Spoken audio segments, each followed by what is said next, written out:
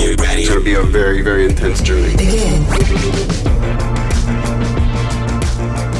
What's up, ladies and gentlemen, and welcome back to the Frame Skip Podcast. This is episode number 52. Thank you so much for joining us. I am one of your hosts, Seth Slakehouse, alongside the pride of Maine himself, George Loftus. I wouldn't go that far, but thank you very much regardless, or since I'm in Maine. The pride of Maine! Irregardlessly, because we're in Maine, and that's a word here and here alone.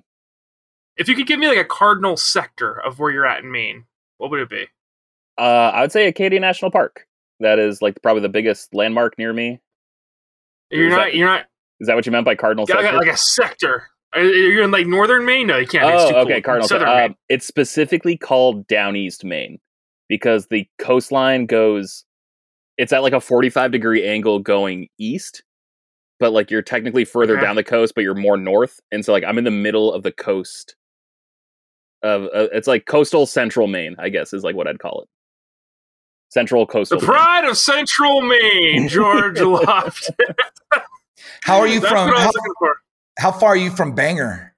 I'm an hour south of Bangor. Okay. Which is cool. I always pronounce it Bangor. I pronounce it Bangor as well, but everyone around me has a Maine accent, and they pronounce it Bangor. Friggin' Bangor, Maine. Yeah. Sorry. Oh, God. Okay, awesome. I'll Venmo you a couple bucks for that. Sorry. Bangor, bud. It's hard to do the Maine accent without just cursing like a sailor. Hand in hand. I have a couple guys actually from a paper mill that shut down in Maine that transferred and now work with us.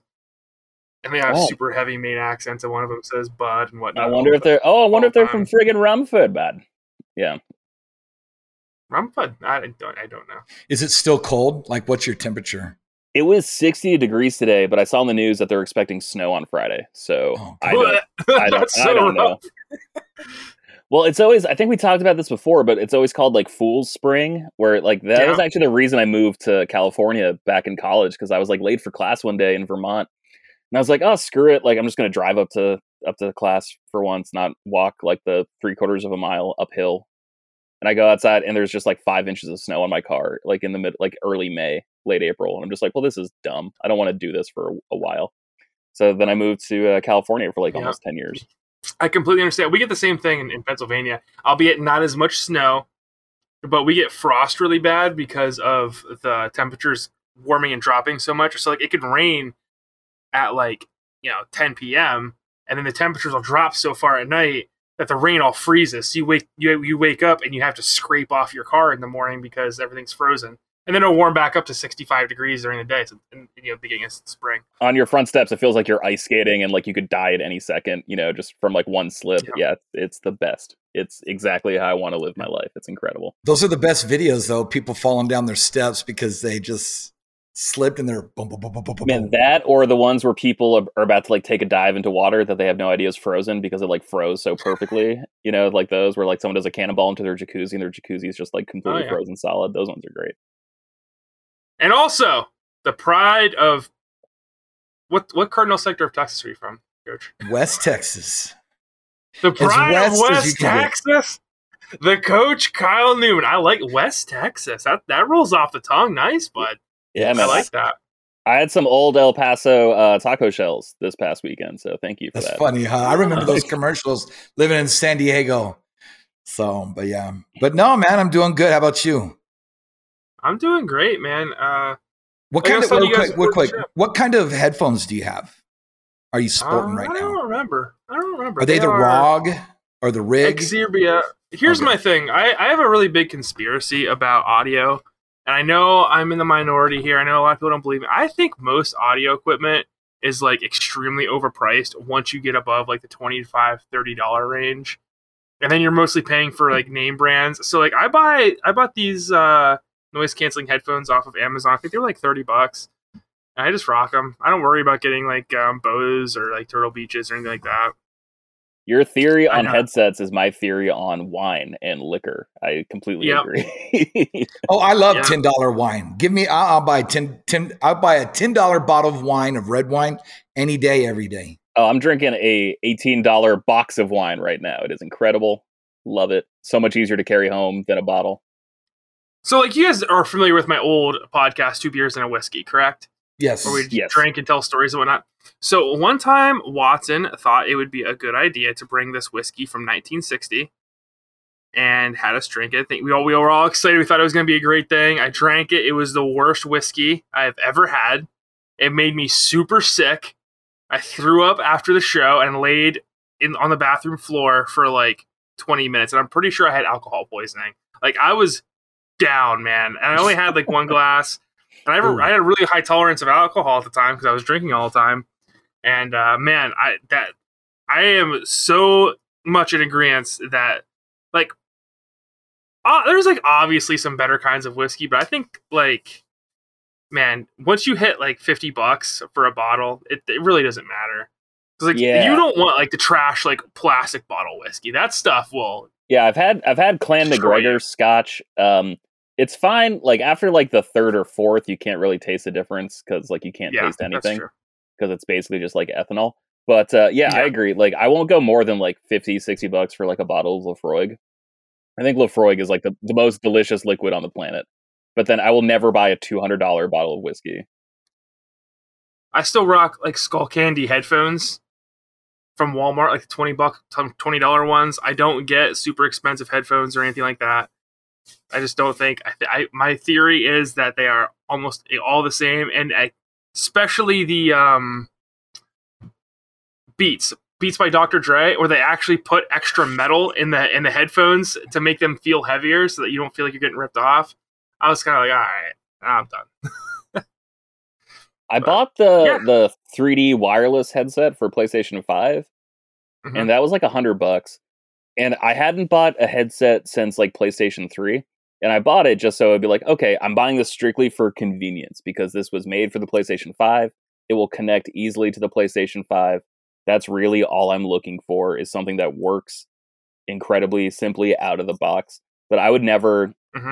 My partner has like these really nice like Bose like noise canceling headphones, and like those are great because they have a audio jack, but like the Bluetooth themselves is just such a pain in the ass to use that I just like, and they were expensive, but like, you know, they were going on a whole bunch of trips and wanted like noise canceling headsets, so like I couldn't blame them for wanting that. But it's just like, it's such a pain in the ass to like make work for anything except like your iPhone. Do you guys rock the wireless earbuds at all for like your phone and music and stuff? I do. See, I don't like them because the only ones I ever liked were the ones that were connected with a wire that I could drape around my neck. I have two of like the little pod earbuds that are just pretty much the earbud that you can stick in. I don't like them because I constantly feel like, one, they're gonna fall out, and if they fall out and I'm running or working out or something, there's a good chance I'm gonna step it or I'm gonna lose it. I don't know. I'm not a fan. I always wear the wired ones anyway. Right.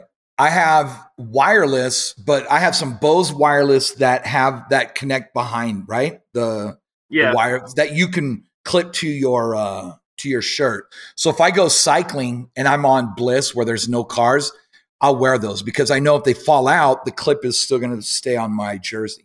Now I have the noise cancellation AirPods, right? But I don't use those outside of the house. So I don't walk around. I don't walk around. Yeah. I don't walk around town like you see everybody with their head, you know. But you know, it was funny because you want to hear a funny story that relates to that, Coach? Yes. So is the reason you don't walk around town because you can't hear and you feel unsafe? No. Oh, okay. Well, I thought that's what you were going for. Anyway. No. That's why I didn't do it. Yeah. Okay. So sorry, I'll let you finish your story. Okay. Now I feel like for flow's sake, I gotta continue my story. I used to just throw in when I was younger the headphones and my iPod from 8th grade. The good old and days. I would go for hikes up this mountain after school. This is when I was training for karate, and I would bring my dog with me. We'd go for walks because I grew up on 45 acres of land in the middle of the mountains, in the middle of nowhere, right? So my dad was always like, "Hey, stop doing that. Stop wearing headphones and blasting music at the top at the max volume because you can't hear what's going on around you. What if there's like a mountain lion or a mama bear or something?" And I was like, "Dad, I've lived here for 15 years. I was 15 years old probably at the time. I was like, I've never had any sort of problems, never been in any danger. All right. And I've got my dog, Taz, and he was alive at the time with me. And I was like, I'll be fine. So I'm sure I did it for months and months, maybe even years later. Sure enough, one day, effing bear pops out in front of me. Are you serious? I have my headphones. Yes. And I shit my pants, and I ran, and I never wore headphones in the forest again. Now, black bears, northeastern black bears, naturally big teddy bears. They're more scared of humans unless they're mama bears. Still horrifying to see like a 600-pound beast pop up in front of you that you didn't hear coming because you had your headphones in. Never wore them again. Took my dad's advice. I should have learned when I was 16 years old to just take my dad's advice and stop arguing with him about literally anything. Dude, bear is still a bear. Like, I don't care if it's, if it's got its like hand in like a beehive and it's like taking sandwiches out of a picnic basket. If it's wearing a tie and like a beret, I don't care. It's still a bare necessities. Yeah, it's still a freaking bear, man. Like, now, famously, as I've stated publicly many times before, I believe in my current state, I could fight a northeastern black bear and win. Grizzly bear? No. Give me a polar bear? No. No, those two, no. None of us give me a northeastern black bear, bud, I am taking its back and I'm choking it out immediately. See, here's the deal that like, polar bears maybe, because I know that their environment is not in the best of conditions right now, and a lot of them. So you're going to starve them out, is what you're planning? Yeah, I'm just saying they're probably malnourished, but also because of that, they're probably a little desperate, and they got like their backs against the wall, so maybe they'll fight tougher. I don't know, but also I think there's not going to be as much. I'm not taking out a polar bear. Not going to be as much pop in its swing, is all I'm saying. I'm not taking out a polar bear. I'm not taking out a grizzly bear. I think I have a real good chance against northeastern black bear. That's all I'm saying. Anyway, it's going great for me. I like 12 minutes in, I'm doing great. How are you doing, Coach? Are you doing well over there in El Paso? Just really busy, as usual. Like I had like 10 hours planned of gaming this weekend, and I got 0 minutes in. So it's just. The state exam has started for English. We're in like three weeks. Saturdays, we're going to be working. Military, they're trying to get everybody move in because there's a possible deployment. So it's just like really crazy right now. So it's stress. Like every time about this year, I get super stressed. Mm-hmm. I don't sleep much. So like today, I felt it when I got to work. Like, I wasn't hyperventilating, but I felt like I could, like I was on the verge. So I had to just take a break real quick, take a deep breath, rest for a minute, and then go on with the lesson, right? Just because there's a lot of things in my mind right now, right? Sure, yeah. So, dude. Yeah. I feel like I'm failing my unit, which, they want 100%, like, okay, they act as if you are, they call it TPU, but basically if you're the monthly guy, right? Because they do have full timers there. They expect like all this work during the week. And they know that I can't. I mean, like we got new leadership, so they don't know. The ones before understood, so it was good, right? So yeah, it's been a little crazy, but how many years do you have left in the military before you're retired? It's usually 20 or 30, right? 20, right. So I have 2.5 years. October of 2003, I will be at 20. Oh, okay. So yeah. And that would be perfect because if I decide to go into administration, then I don't have to worry about leaving and I could just focus on, going like 10 hard years as an administrator, as an AP, assistant principal, and then, call it a day, at 60, 61 or whatever.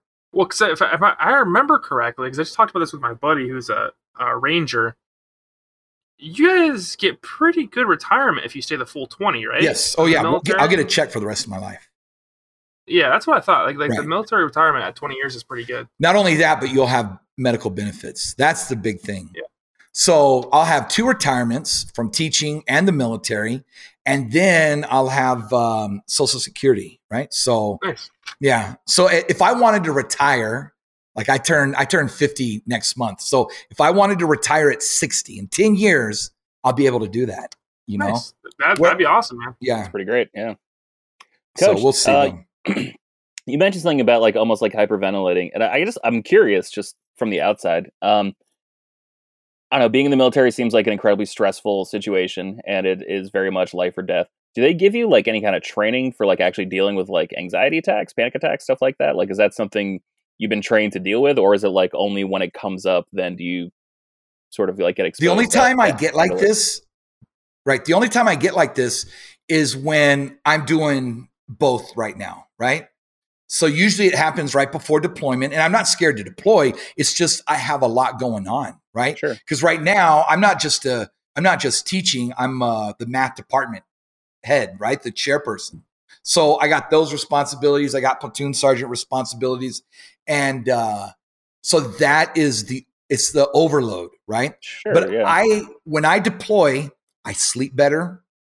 I could get those 10, 12-hour sleep sessions in. I'm only doing one job. So everything goes like a lot smoother, right? Gotcha. So I don't get those anxiety. And it was just minor. It was really minor today. But it's just because I'm juggling stuff right now, right?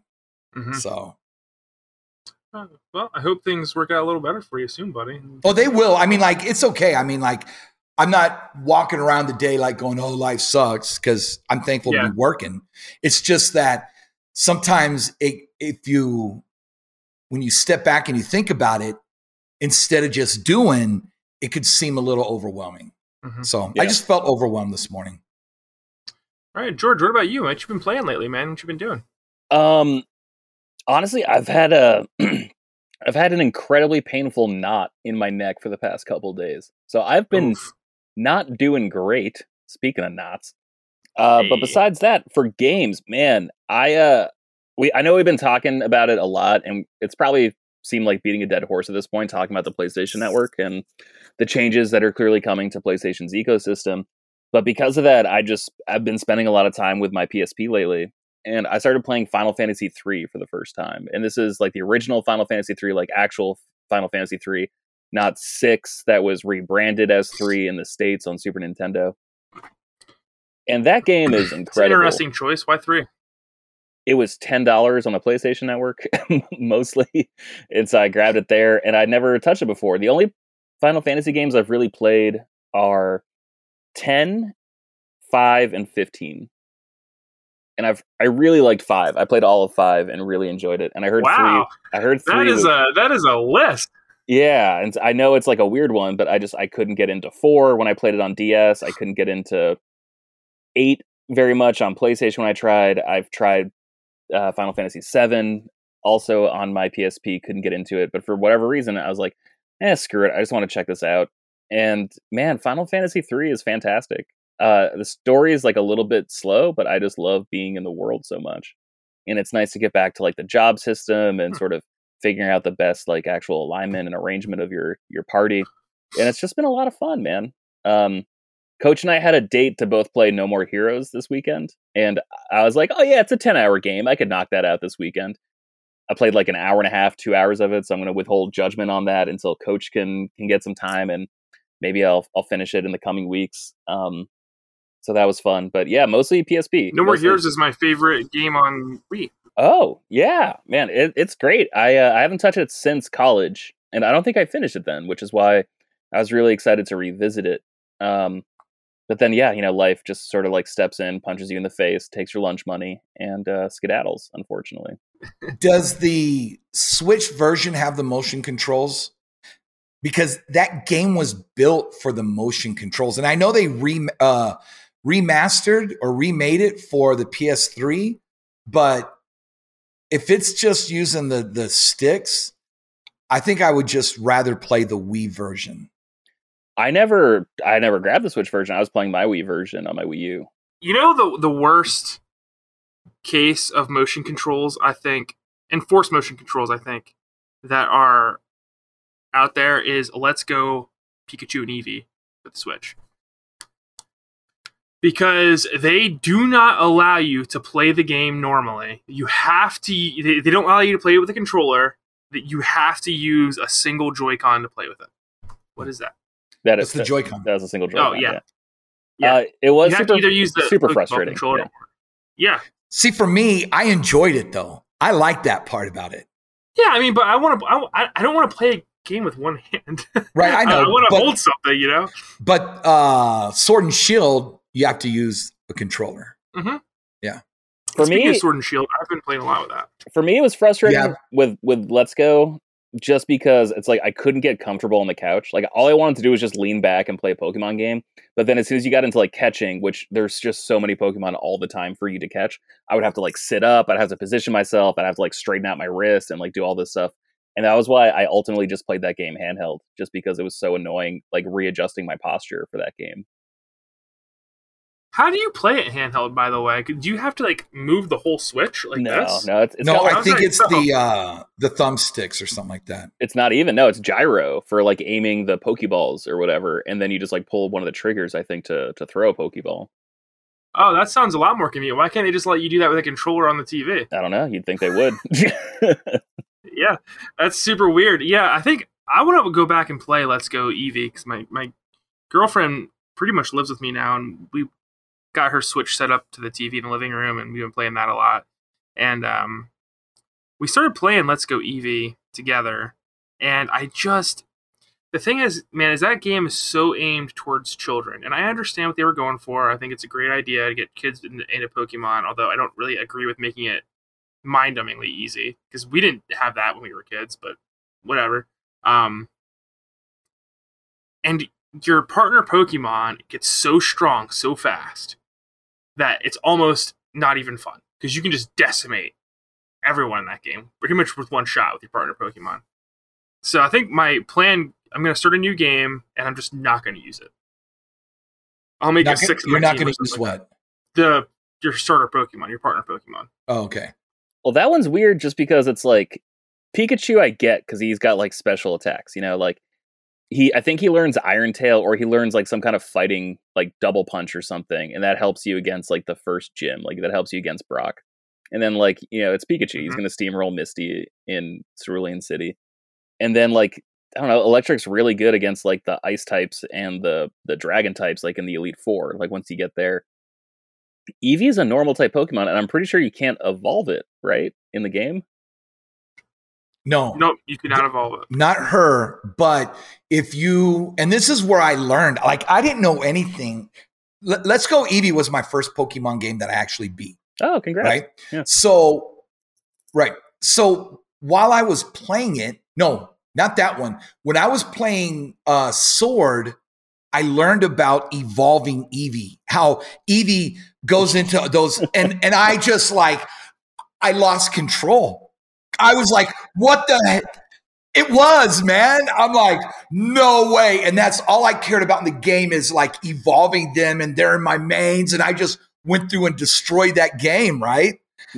Yeah, dude. I don't mean to sound condescending. It's freaking adorable, man. That is so cute. It's so funny, yeah. Because like everyone loves it, because the Pokemon Company right now is trying to make Eevee pretty much like the second mascot of Pokemon. They're really pushing Eevee, which I think is cool, because Eevee's pretty cool. Yeah, to be honest, I like the play on the name Eevee Evolution, and it's other forms are called the Eeveelutions, which I think are pretty neat. But so my question now is like, I know that is it Diamond and Pearl that's getting remade right now? Yeah. Okay. Terrible. So do I like, where do I go next? Like, do I play Fire Red or Leaf Green, or do I jump into Heart Gold, Soul Silver, you know, or like what X or Y? Like I'm trying to debate on. I would say that all depends on the tolerance you have for the old graphics. Yeah. Fire Red and Leaf Green are basically just like Super Nintendo style remakes of Red and Blue, which is basically what you just did with Let's Go Pikachu. So I don't know if I'd go back to that. And I'm saying that as someone who like occasionally will play like a ROM hack of Fire Red, you know. I'm like, okay, this is like a fun thing to do, like to grind when I'm like watching a basketball game I don't really care about. But besides that, it's not like I'm like loving it to go back there. I think Heart Gold and Soul Silver are not just the best remakes, but they're the best remakes of the best games. I'm excited to revisit Diamond and Pearl just because those games I didn't like, but I loved Platinum, which was like the third and like final. I do have Platinum. Platinum, I think, is great. Platinum is really good.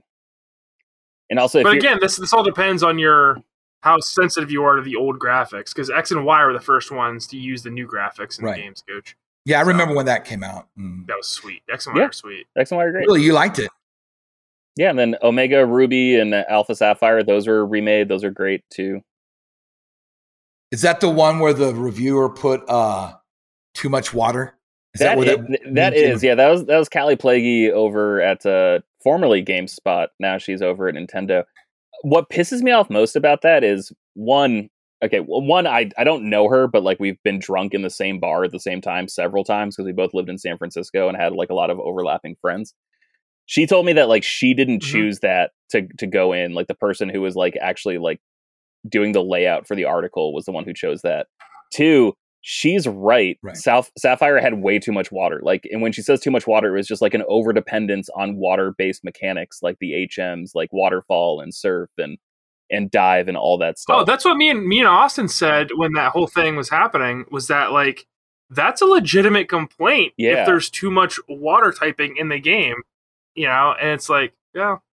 No, she got memed on, but she was 100% right. And like, you know, she's talked about it as just like, I did this 10 years ago, 8 years ago, whenever the game came out, just like, and it still comes up all the time. Like, I can't escape this. It sucks. And so, like, out of respect to her, like, try not to bring it up. But also, like, she didn't even choose that to be like the pull quote in the review. And she was on top of it. She wrote that in the review, and like that was the quote that was pulled. And she's 110% right. Like, there's just way too much water in that game, especially like. Oh, no, it's just like later in Alpha Sapphire, it sucks. Like there's just so much surfing you have to do. Where she's at, I mean, she's got to meet some incredibly, you know, probably insane people in the gaming industry. She like, you know, all of them out there that live in San Francisco, they got to do a lot of cool stuff. So I want to box every single one of them. Greg? All of them. I would like to wrestle Greg, like get in a ring and let's do some lucha, but let's make it hurt. Here's what I can say about. I know we talked about this the last time I was on the podcast. Here's what I can say about the toughness of Greg Miller that I thought about after we had that conversation. Back in the day, Greg and Colin had a conversation with Colin about who would win in a fight, and Colin said he would absolutely smash Greg, and Greg did not seem to have a reasonable answer. He was like, Greg was like, okay, but I would at least give you a challenge. And like, here's the thing. I'm so sure I could beat up Colin Moriarty that I'm so much more sure I could beat up Greg Miller. And I know, George, you don't agree. I just think Greg Miller doesn't stand a chance. He's got an awkward shaped body. He looks off balance. I'm going to sweep his legs. It's just, and I'm going to, you know, when you see when you see like a short guy in the NBA and like everyone just like towers above him. It's like, well, they tower above him because those guys are 7'10" or whatever. They're 7'8", and that guy looks puny, but he's actually 6'4".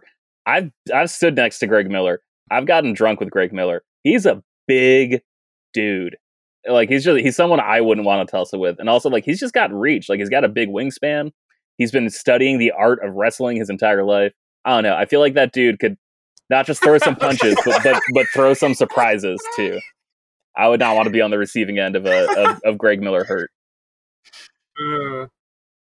So, gentlemen, this week I want to talk about.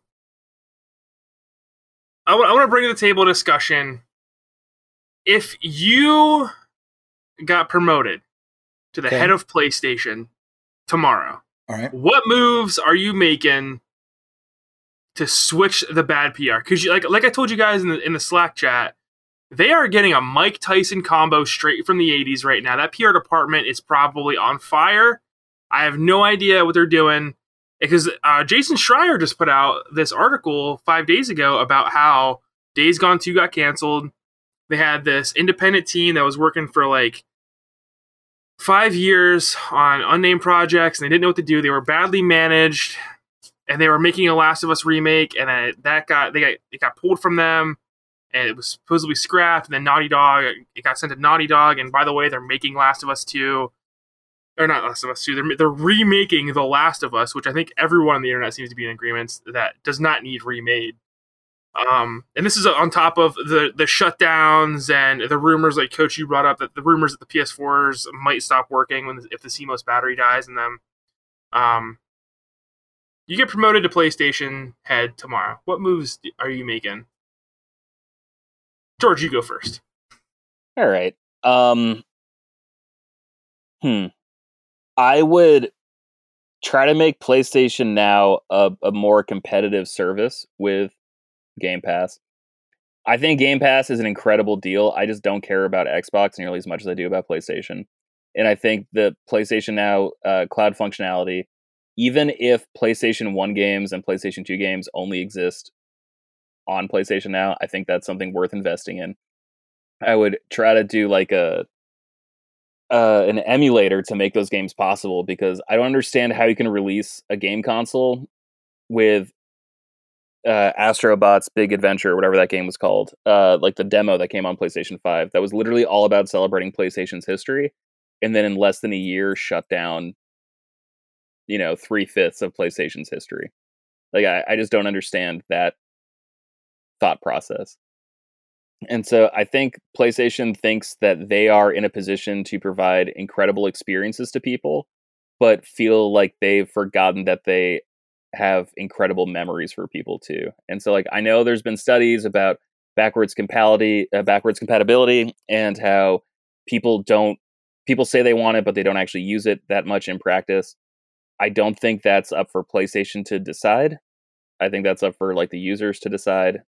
And I don't know, there's a reason I don't work at Sony as like head of PR or like head of new developments, ongoing projects, whatever. But I think they need to like celebrate, because like they've been in this since 1994, and they're acting like their first big hit was the PlayStation 4 that came out in 2013, and like that's just they're just wrong, like they're beloved and they need to celebrate it. Yeah, the reason I'm bringing this to the table is because I feel like these positions happen because I was looking at Jim Ryan a little bit. He doesn't play games.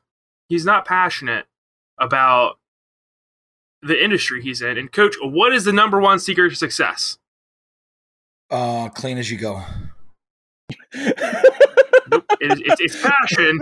You gotta have passion for what you do. That's pretty funny. That's our cook's motto in the Army: clean as you go. No, that's what I do here. Yeah, you gotta clean as you go. Otherwise, you get too many dishes in the sink. Yeah, it's crazy. I get too lazy. I hate doing dishes. Jim Ryan's not passionate about video games, so he can't make the moves, I think, that make sense to gamers, because he's like looking at it from a very strict business perspective. And I just think that is the wrong perspective to make, because the reason the PlayStation 4 was so successful is because they appealed to the core gamer. And it's weird to me that less than 10 years later, they have lost that whole philosophy. They're like, because I think this is a very common theme. I'm sorry, George. By the way, were you done? Or did you have more moves you wanted to make? No, those are like the biggest moves. I mean, obviously, I'd want to greenlight a Vita 2 as well. Just take advantage of it while you're still in head. Yeah. My first day in office, a Vita 2, greenlight it. Yes, please. I'm not going to be here for very long. Greenlight the Vita 2. But see, I think this is a really common theme that I'm noticing in Japanese video game development. It seems to be a very cultural thing with the Japanese, is that they seem to have this switch that happens where they're like, okay, we're doing great. We no longer need to listen to the fan base. Because this happened with Square Enix famously for a very long time. This has now happened with Sony seemingly twice. And then obviously there's like a Konami. Capcom. There's famous examples of this where it seems like in Japanese game development, they hit a point of hubris almost, I would say, that says where these companies go, we no longer need to listen to the fan base. They do bad for a little bit. Or maybe it's just more of, we know what you want more than you know what you want. That's a better way of describing it, I think. And I get that feeling from Sony once again. It feels very much like early PS3 era Sony, making moves that no one wants. No one wants a Last of Us remake. So if I was head of PlayStation, got promoted tomorrow, I'm looking at my staff and I'm going, all right, where can we improve people that understand this industry from a consumer level and not from a business perspective level? We still need these business people, obviously, to keep the money flow going. But let's inject some more consumer-friendly people like Shuhei Yoshida was until they stuck him in a corner of a dark warehouse somewhere.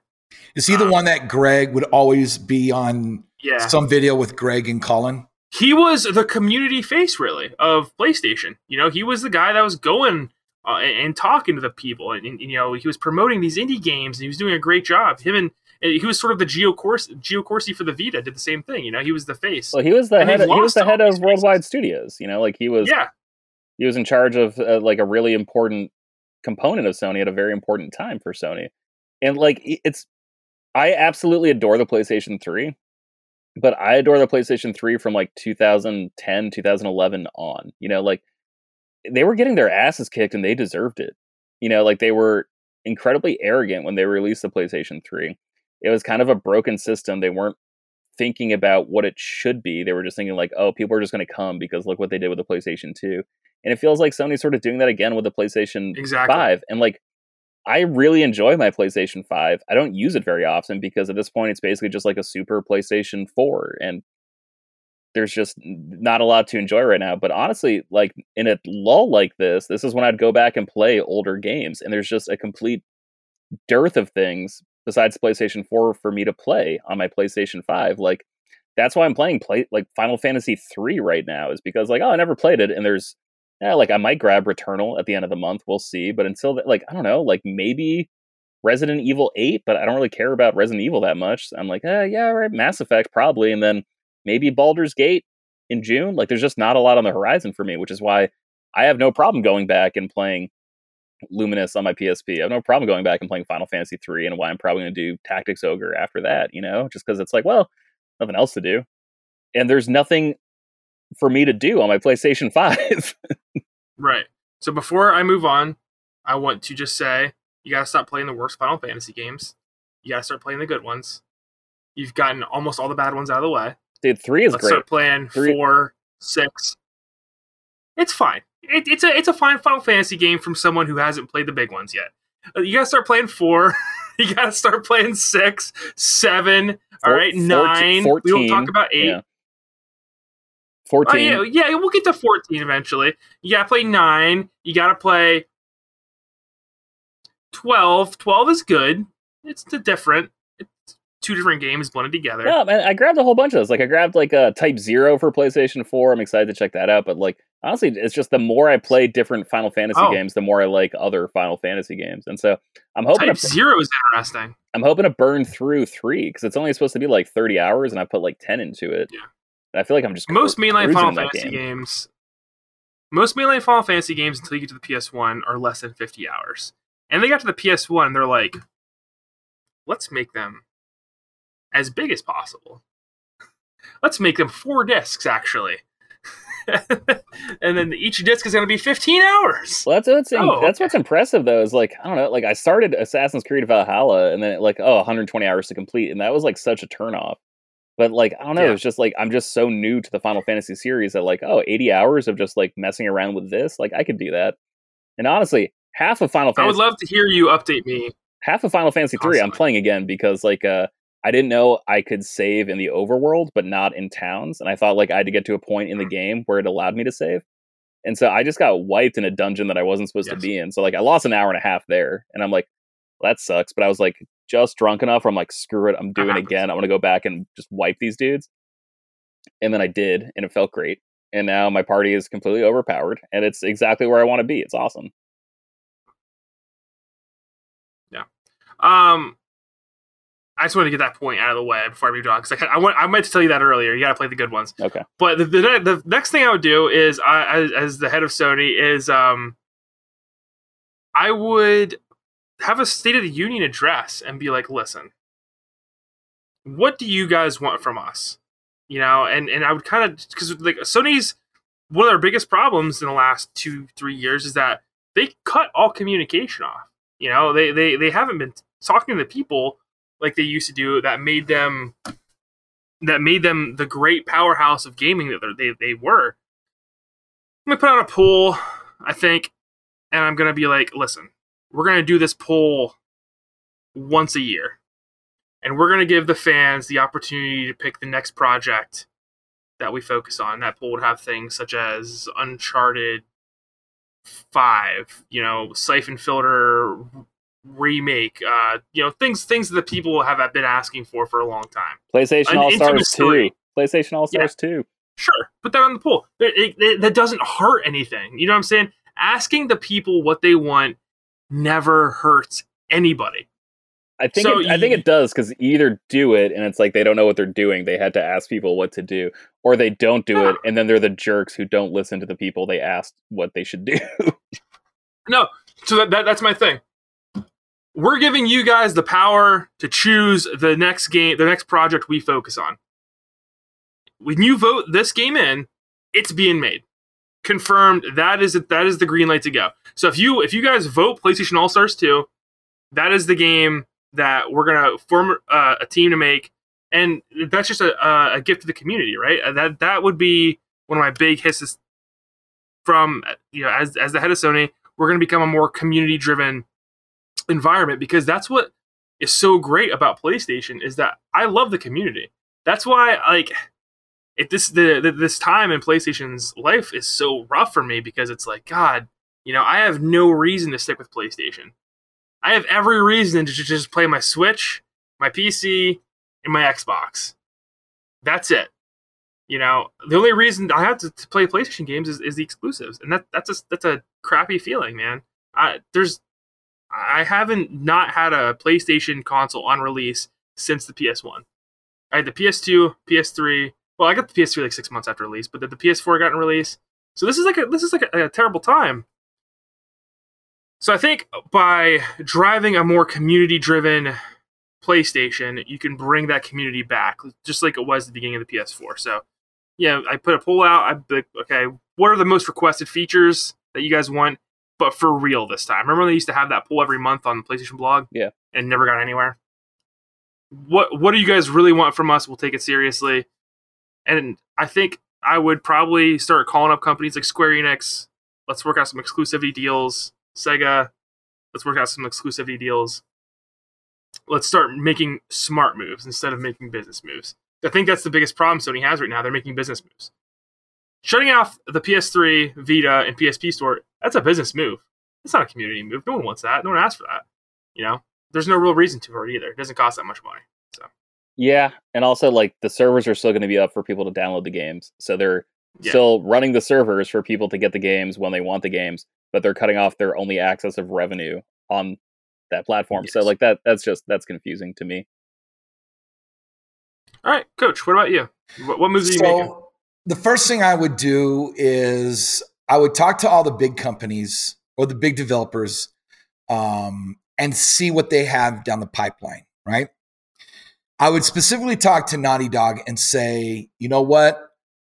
You guys can do what you want, but let's stay away from another Last of Us game. Let's stay away from Uncharted. Let's do something new. Let's get something new. If you want to do a shooter, go for it. If you want to go back into something like Jak and Daxter or a little, let's get some new stuff going.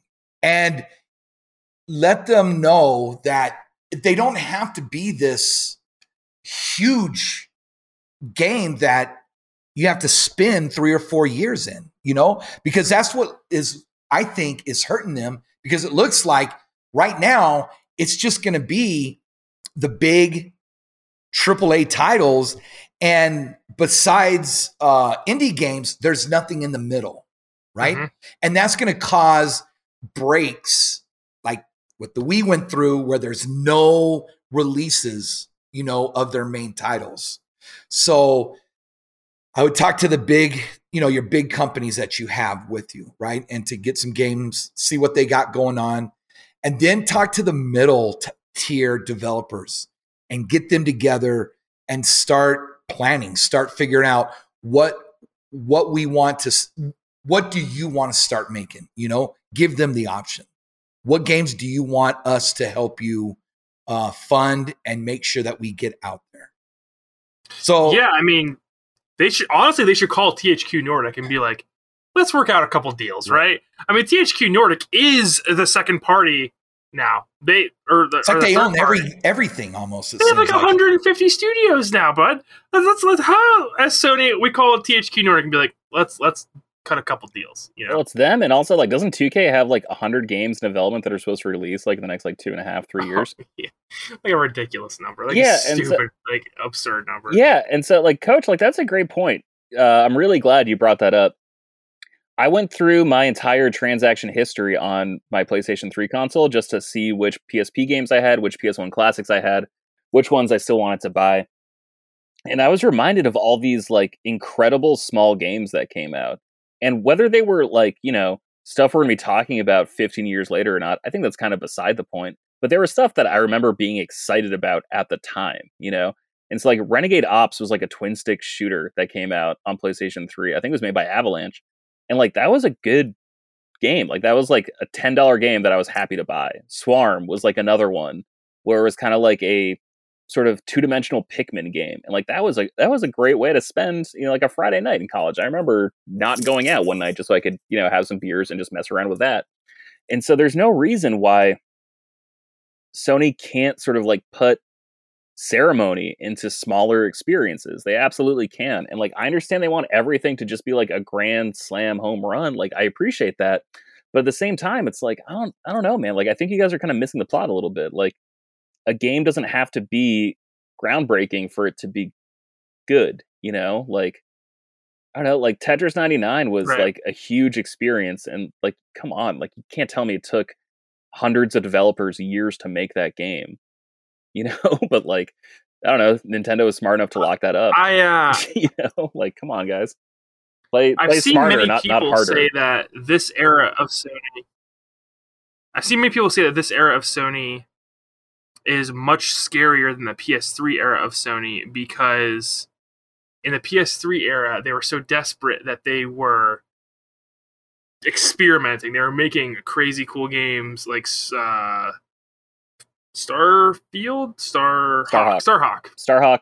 You had massive action game, 256 players online. Yeah. They were doing all kinds of cool stuff, man. And now it's like they are not. They're just focusing on these AAA big games and expecting you. And to be honest, it's not a bad strategy expecting you to buy this game for this console for the exclusives because that's what they've done for a long time. But they didn't realize, I think, that like they also had all these smaller exclusives coming that people were super passionate about and in love with. Man, listen, I don't see a reason to buy a PS5 this year at all. If you have a PS4 right now, you're really not missing much of anything. I played Miles Morales on my PS4, it ran fine. I had no problem with it, other than it not living up to the hype. But all right, that's a matter of opinion, as opposed to just like a matter of like, oh, it can run on PlayStation 4. Like, okay, that's good to know. Your crappy take on a great game is not of import right now. I completely agree. And PlayStation 4 and PlayStation 3, that was where I played all my third-party games, and it was just simply because I liked the hardware more of the PlayStation 3. I liked it aesthetically more, I liked the UI, I liked the cross-media bar way more than anything on Xbox. And honestly, I just liked the hardware, and so the ecosystem of the PlayStation Network, the sales that were constantly going on, the PlayStation Plus, like we get Games of the Gold now, we have Game Pass now, but like that all started with PlayStation Plus. And I was, I grabbed that before I ever had Xbox Live, and I had an Xbox 360 since 2007.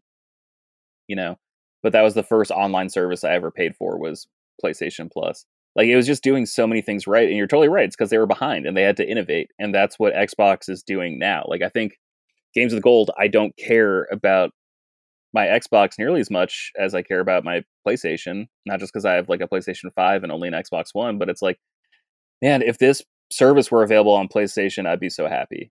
but it's just the fact that it's on Xbox that it leaves me a little a little empty about it, and I think Elijah feels the exact same way.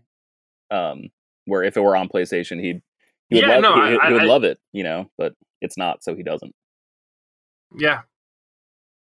And I would definitely put good people in position and just brainstorm one night and figure out, okay, what did we do differently in 2013, 2014 when they were starting to, when was the PS4 launch? Was it 13 or 14? It was 13. 13. Right. Well, really 14. It was December of 13 or whatever. So what did we do then throughout that whole life cycle because remember, PlayStation didn't have their big titles yet, but they were just kicking the pants off of Microsoft because everybody was buying the third party or the multi-platform games on the PS4.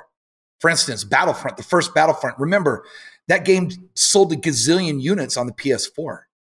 It was all the marketing, right. If you think about the marketing going into that generation, Sony's PS4 reveal event was legendary. They were like, here's 50 games. They're coming out in the launch window, and they're all exclusive or whatever it was. Half those games didn't come out, not a problem. Who cares back then, Yeah. And then we go to E3, and everyone walked out of that E3 being like, oh, Sony is for bringing the fight to Microsoft,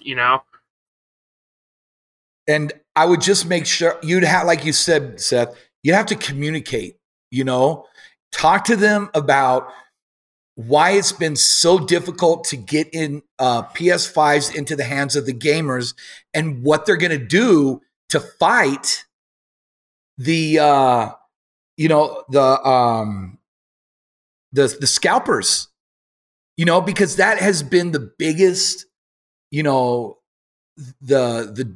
that's been the dark cloud of the beginning of this generation is the damn scalpers, using the bots. What are you going to do? Come up with a plan so that you don't have to just get it by luck. Like there'll be a chance that you can get it. Yeah. You've got to address it and you've got to talk about it because, I don't know. It's frustrating. Absolutely. Yeah. It's hard to say like if it's scalpers specifically or if it's scalpers just in the era of COVID. Like I'm willing to give them a pass on that just because the amount of online ordering being done is unprecedented compared to where it was even 2 years ago. So like even then I'm willing to give them a slight pass. I think they should probably have better systems in place, but like also I don't know if it's their fault or if it's Target's fault, Like it seems like the PlayStation 5 queue that they do directly seems to work pretty well, but it's inconsistent, but it seems like it's like the distributors where like that sort of falls apart. But you're totally right. Like it's one of those things. Honestly, if you're listening to this right now and you can't get a PlayStation 5 and you're desperately trying to get one, unless you have like a launch PS4, I can't recommend going hard after one. Like I turned my PlayStation 5 on for the first time in 2 weeks the other day to download a PlayStation 4 game, and that was Star Wars Republic Commando. That was the only time I've turned it on in half a month. There's just nothing exciting there. And if there's a bunch of PlayStation 4 games you missed that have been improved on PlayStation 5, and like I said, you're still running a launch PlayStation 4, which I was, like, that is exciting, but at the same time, it's like, those will still be there later, So I can't recommend anyone rushes out to buy a PlayStation 5 right now, especially since you can only get them in a bundle, and it's like, man, this might be worth $500. I don't know if it's worth $750 to get like an extra controller and a year of PlayStation Plus and a GameStop gift card, Yeah, man, it's dark days as a PlayStation gamer. Dark days for sure. What were you saying, George? Yeah, this is like a dumb thing, but I've been spending a lot of time with Apple Arcade lately. And I really like Apple Arcade. It had like a stealth drop of like 30 games in the past 2 weeks. And there's some really interesting stuff that dropped out. I've mostly been using it for puzzle games, which I don't normally play, but for some reason just feel right at home on a phone. I think it's just because I'm used to doing so much reading and texting on there that I like the word games that I'm able to play through Apple Arcade. But there was also Fantasian, which was like a big JRPG from some head honchos from the Final Fantasy franchise that came together to work on that game. And again, I know beating a dead horse, but I'm just such a sucker for history and preservation and like legacy, I guess, when it comes to video games, especially. Man, why not just release a PlayStation 1 emulator on iPhone and Android, and just like let people pair a controller and just play it like that? Or you mean an official one? Because there is iPhone. Yeah. Sorry, an official one. Like make PlayStation 1 games available on phone. Like I think PlayStation 1 games are both nostalgic and deep enough to compete with Apple Arcade offerings, and especially able to compete with just sort of like run-of-the-mill App Store offerings. Like all the Final Fantasy games are available on iPhone for like, I don't know, between like $14 and like $18. I would much rather just pay $6 for, or $10 for like the PlayStation 1 version of that game and just have like even basic touch controls implemented over them. But it's just, I don't understand how they can just give up on so much history. Like that's what really bums me out. And the irony of them giving up on history is like they're also giving up on their own successes. And I think they're in desperate need of success stories right now, which they just don't seem particularly interested in doing. Absolutely. But you remember, they're notorious for doing that. I mean, look at their handhelds. Besides Vita the PSP did good, but Vita they didn't really support. No. The PSTV they didn't really support. VR at PSVR at first. I mean, it was like there wasn't anything that grabbed me to get it. I know Elijah and Austin both got it at the beginning, and then Austin ended up selling his, but I don't know. I got it and I really liked it, but then I played an Oculus and like that technology is just so much better. That's why I was like surprised but heartened to see like the updated PlayStation VR controllers. Like they look like Oculus tech, but obviously going to be like a little newer just in terms of development lifeline, like lifetime when it comes out. But I'm really like, oh, so like this wasn't an immediate overnight success, but you haven't given up on this yet. Like, oh, crap, like you're actually sticking your guns on something. That's really nice to see. Yeah, and it's weird because, man, it just seems like Sony views the Vita as this monumental failure, and they just want to erase it as hard and as fast as possible off the record. Like, let's pretend Vita never existed, right? Yeah. But they had something there that if they had just pushed a little bit more, would have really caught on, man. I mean, you look at the Vita community and like the diehards. People really ride or die for the Vita.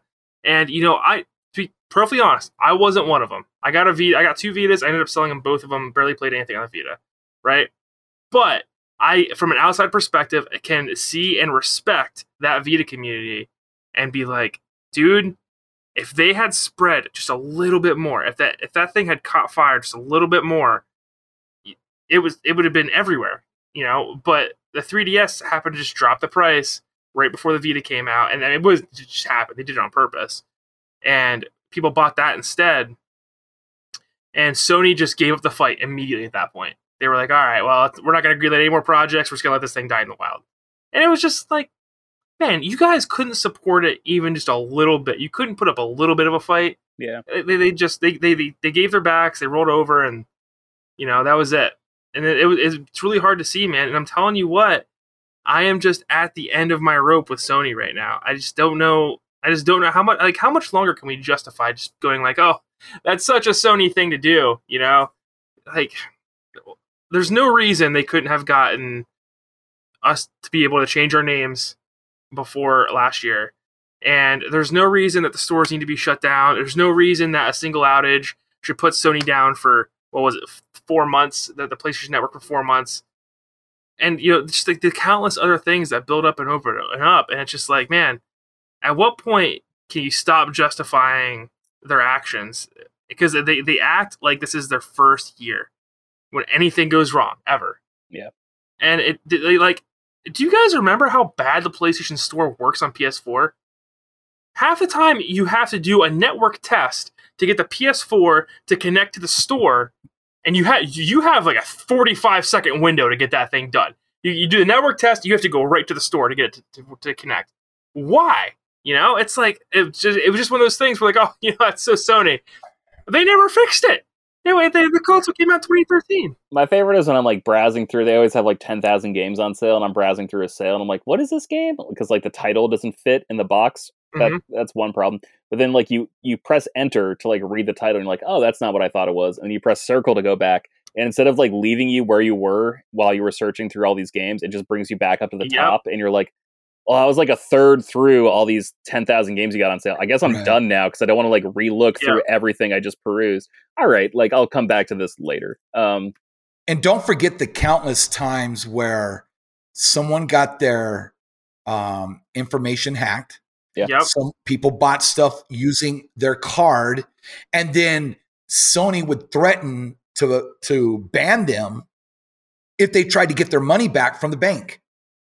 Yep. You know, if someone spent $300 on your account, Sony's not going to do anything to help you, but you can't go to your bank and get and report it stolen and get that money back because Sony's going to.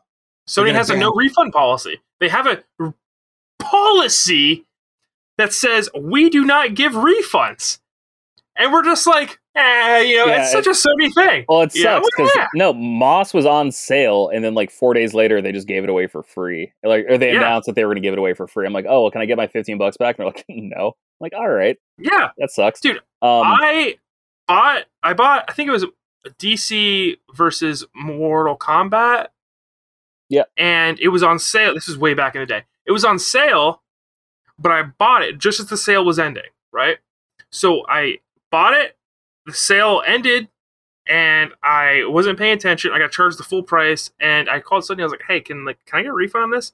And she's like, "Did you play it?" Well, no, I didn't play it. I just bought it. And she's like, "No, we're not giving you a refund." I was like, "Okay." And she's like, "If you call your bank and get the money refunded," she actually told me they would ban my account if I went and got.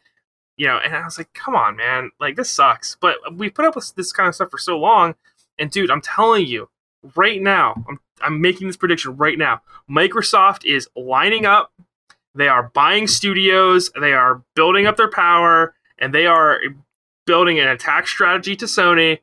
And Sony is just off somewhere messing around, right? They are not preparing for what Microsoft no, man, they're sipping margaritas by the pool, and they don't know it's a gun being put to the back of their head. Like, yeah. Yes, dude.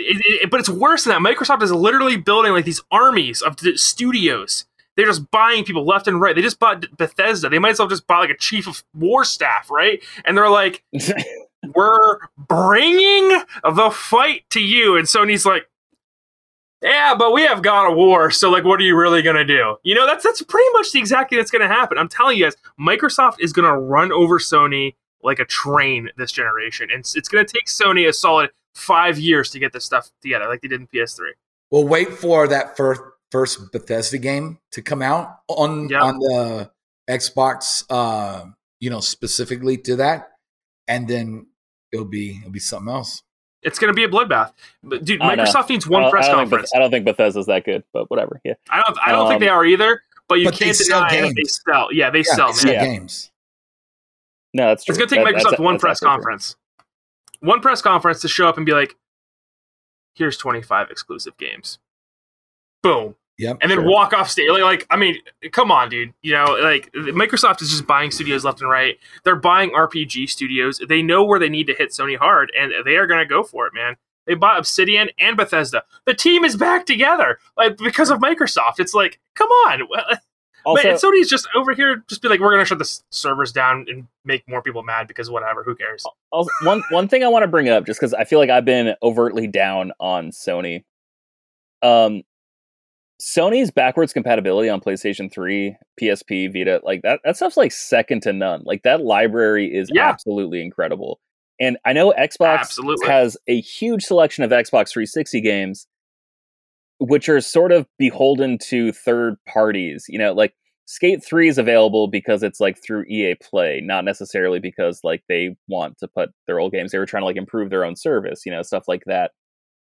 The amount of original Xbox games offered on Xbox One, I don't think is very good. Like, I think they've got a lot of the important games, but like, I compared to what Sony's doing with like even PlayStation 2 games on PlayStation 3 that aren't available on PlayStation 4 and original PlayStation games especially, they're just doing laps on Microsoft in that regard. And so like I'm dunking on Sony for them making this decision. I don't think Microsoft is like, they're doing better, but like I don't think they're doing anything like remarkable. You know, they're just not denying fans. But why can't Sony bring that avenue to PS5, you know? Exactly, yes. And so like you're really like, for all intents and purposes, I understand that PlayStation 3 was a nightmare to develop for. They made a decision. It turned out to be wrong. It was difficult to develop for. I appreciate that. I get that. But you're telling me that in 2020, when you release this console, it's not possible for you to emulate PlayStation 1 games on it. Like, you're just not even going to try. Like, you're not going to carry those licenses, which I'm sure were a nightmare to get in the first place.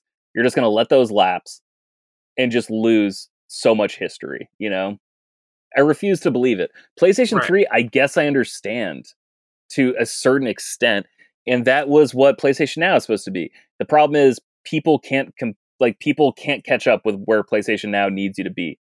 I had really good internet in San Francisco. I had my PlayStation 4 hardwired in. Even then, I had like 500 megabytes down per second.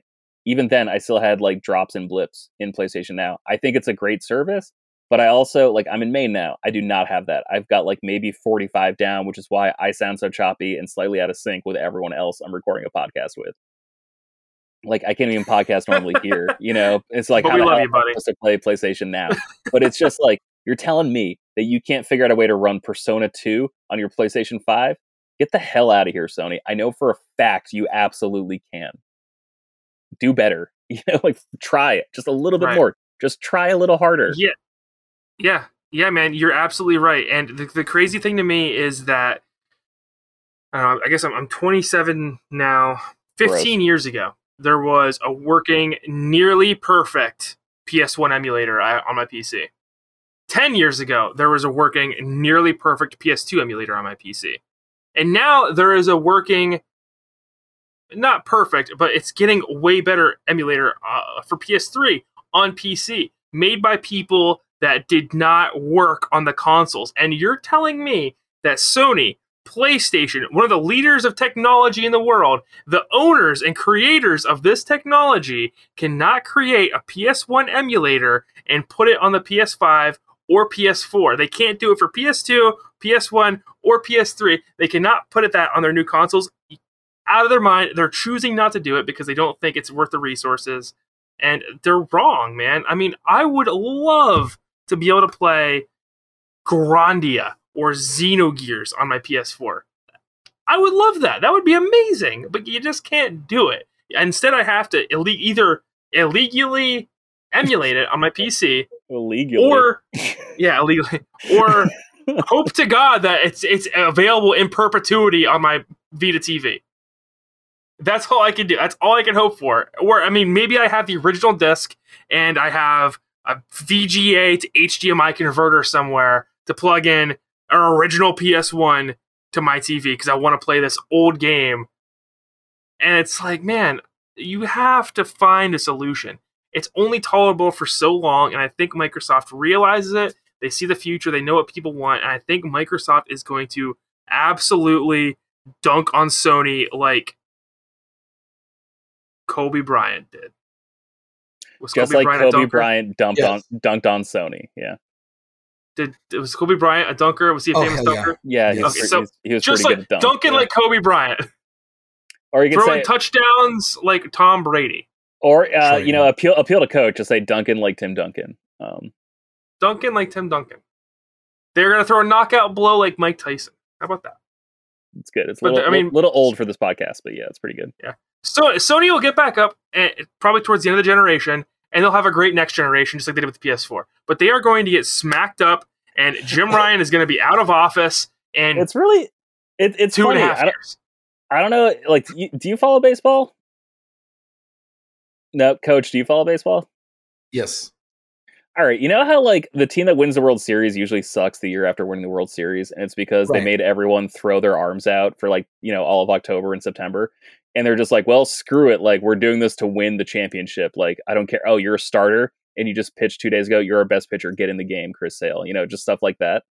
it's kind of like, it's impossible to win 2 generations in a row. Like, no one can do it because like they had to pull out all the stops to win the previous generation, and they're like, dude, we just blew our entire wad last time. Like, can we just like coast, rest on our laurels just a little bit, and then like I need to take like a quick little power nap, and then I'll be back. Like, it's just impossible for a company to like maintain that kind of momentum for more than 5-6 years.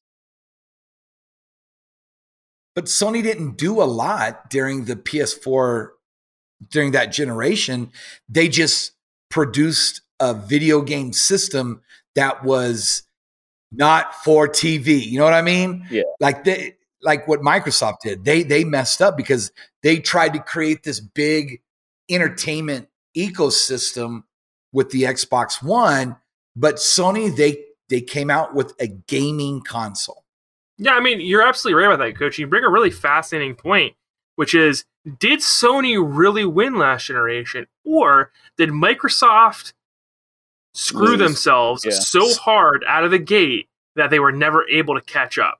You know, that's really an interesting question, because if you think about it, what did Sony do great last generation besides make great, amazing exclusive games, which they've always done, to be fair, you know? But they really pushed the envelope, I think, with their exclusive games last generation. But other than that, the console still doesn't work right. Yeah, it's funny you say that, because I'm writing an article for a website called App Trigger, and my title of this is PlayStation 4 enjoyed all the success PlayStation 3 deserved.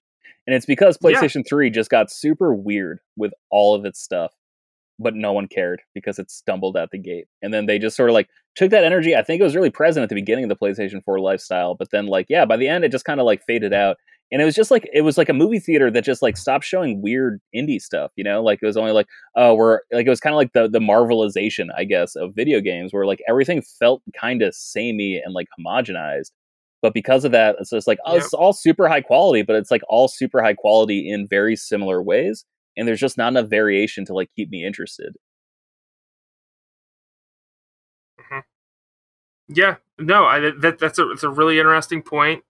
And I don't know, man. All I'm saying is Sony better be prepared, because I think Microsoft is coming. Dude, Microsoft comes out and they're like, The Elder Scrolls 6, here it is, Xbox exclusive. You know, here's the next Fallout game, Xbox exclusive. And Sony is in trouble, man. I mean, they are in serious trouble.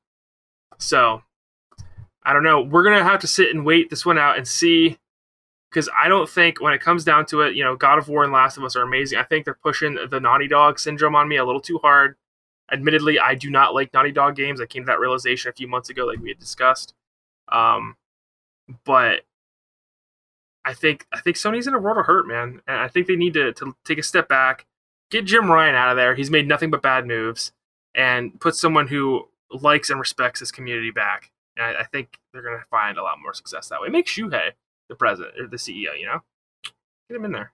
Well, PS4, it was all of those the mid-tier and indie developers that made that system, right? You know, I mean, just remember, every time there was a E3, there was just all these amazing games that were announced, right? Yeah, like, it was just, it was something else. Microsoft still did their thing, but it wasn't.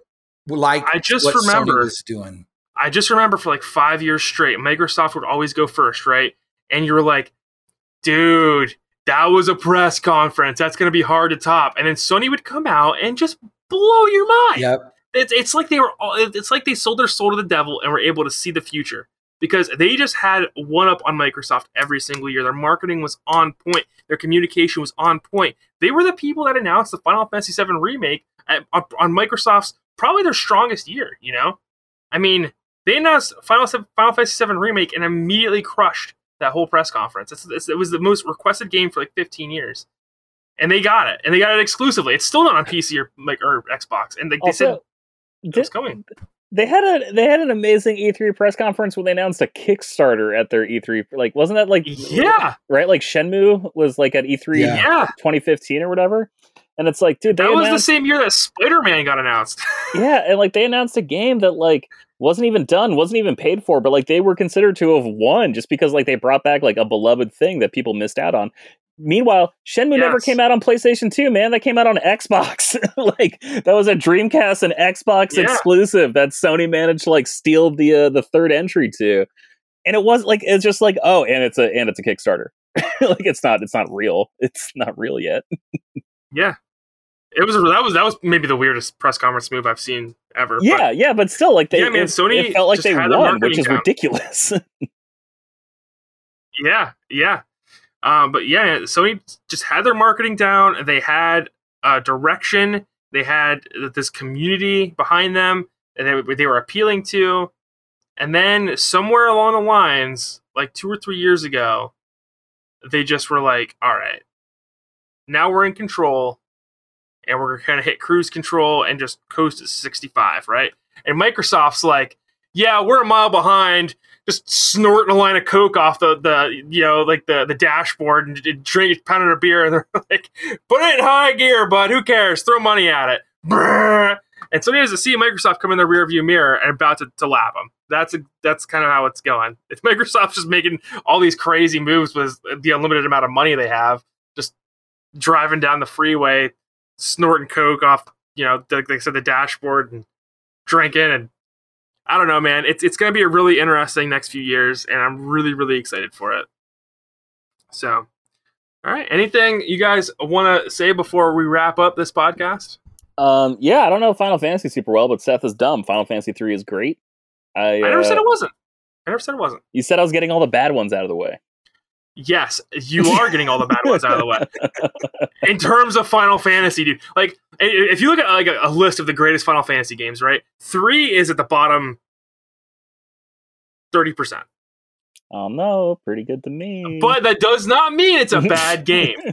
I want to be clear. There's very few bad Final Fantasy games. Yeah, you're doing like the Pixar thing. You're like, even the worst Pixar movie's still pretty good. Yeah. Bugs Life wasn't too good. I wasn't a fan of Bugs Life. It was a remake of Seven Samurai. It was good. Yeah. Yeah, man. And play Final Fantasy IV next. Do you have Final Fantasy IV? I did. I grabbed the Ultimate like PSP collection. So I'm excited to check it out. Because there's a really good 3D remake of 4 on DS. Came out on DS and the phone and on PC as well. I have that. It looks like butt on DS, and I can't play it. Like, I just can't get into it because I think the art style is so ugly. Well, then play the original one. I grabbed the PSP one, which I think is like still like the sprite artwork. So I'm really excited to check that one out. I'm assuming you're trying to play through like a ton of Final Fantasy games. When you get to 7, are you gonna play the remake or like the original one? The original one first. That's right. But yeah, the beta for 14 just hit PlayStation 5, and it's apparently not as big of a file size as I thought it would be. So that might be what gets me back into playing my PlayStation 5. You let me know, bud. You let me know, and we are in there. All right, I got you. I got you set up. All right, sounds good. I gave all my friends that joined 1 million gil immediately when they joined. I was like, "Here, have fun." Because let me tell you guys what I do real quick before we end the show. Let me tell you guys how I make money in Final Fantasy 14. All right, I'm such a scumbag. Here's what I do. I know exactly. I'll do some research on like what not the high level players are going to do, because the high level players, they know exactly what they want and they do the same thing that I'm doing right now, right? But I like focus on it I'll do this for a week. I'll make a ton of money and not worry about it for 6 months. I will look at, like, let's say the mid-level players need a whole bunch of copper to make gear or something like that. I'm going to invest and buy out the entire copper supply from the market board. And then I'm just going to control the market, and I'm going to resell it at 10 times the value. Wow. And then they're going to be forced to buy it. All right? They're forced to give me 10 times my money. Simple economics, bud. All right? You're right. You are a scumbag. Yeah. These new players think they're getting copper for 10 gil. No. They're getting it for 500 gil a piece. All right? Yep. I don't know if I want your Final Fantasy 14 blood money, Seth. I don't know if that's how I want to make my way in the world. You want to be on my side, bud. All right? So, all right, guys. Well, that about wraps it up this week for Frameskip episode 52. Remember, if you have any questions, to write in at FrameSkipPod on Twitter and Instagram, or FrameSkipPodcast@gmail.com. We do have an official Frameskip question sheet at bit.ly/frameskipq. That's bit.ly/frameskipq. You can find us all on Twitter.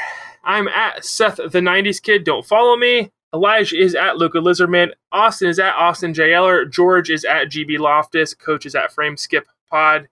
And any closing comments, boys, before we wrap it up? Yeah, suggest things for us to talk about, because I feel like everyone's getting sick of us just talking about PlayStation. But also... But you know what, man? Like, if it's the big discussion in the industry right now, right? But we're this angry, and we've been this angry for like a month. So like that should tell you how badly Sony messed up.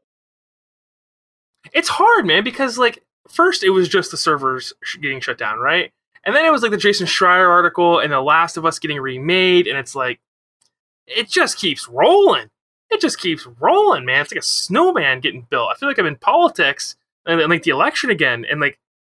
It's almost, dude, it gets so bad, it's like Microsoft is paying people off to get bad PR on Sony. That's what it seems like. For me, the weirdest thing, so like King Kong was made in the 30s, right? The first King Kong movie. And then it was remade again in the 70s. And then it was remade again in 2005. And so at this point, like we're never, ever going to see footage of The Last of Us from PlayStation 3 ever again, because they remade it for PlayStation 4. And it sounds like they're remaking it for PlayStation 5.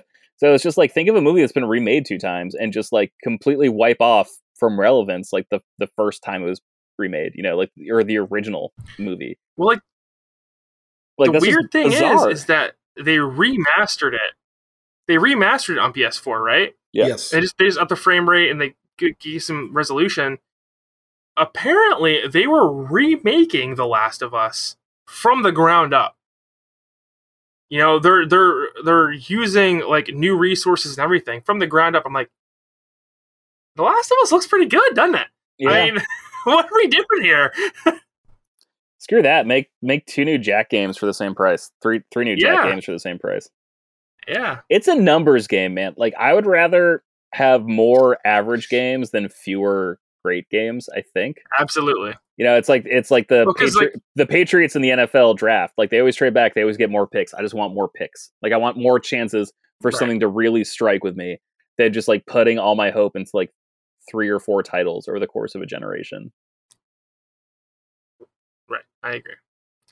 But until next time, guys, thank you for enjoying the show. Bye.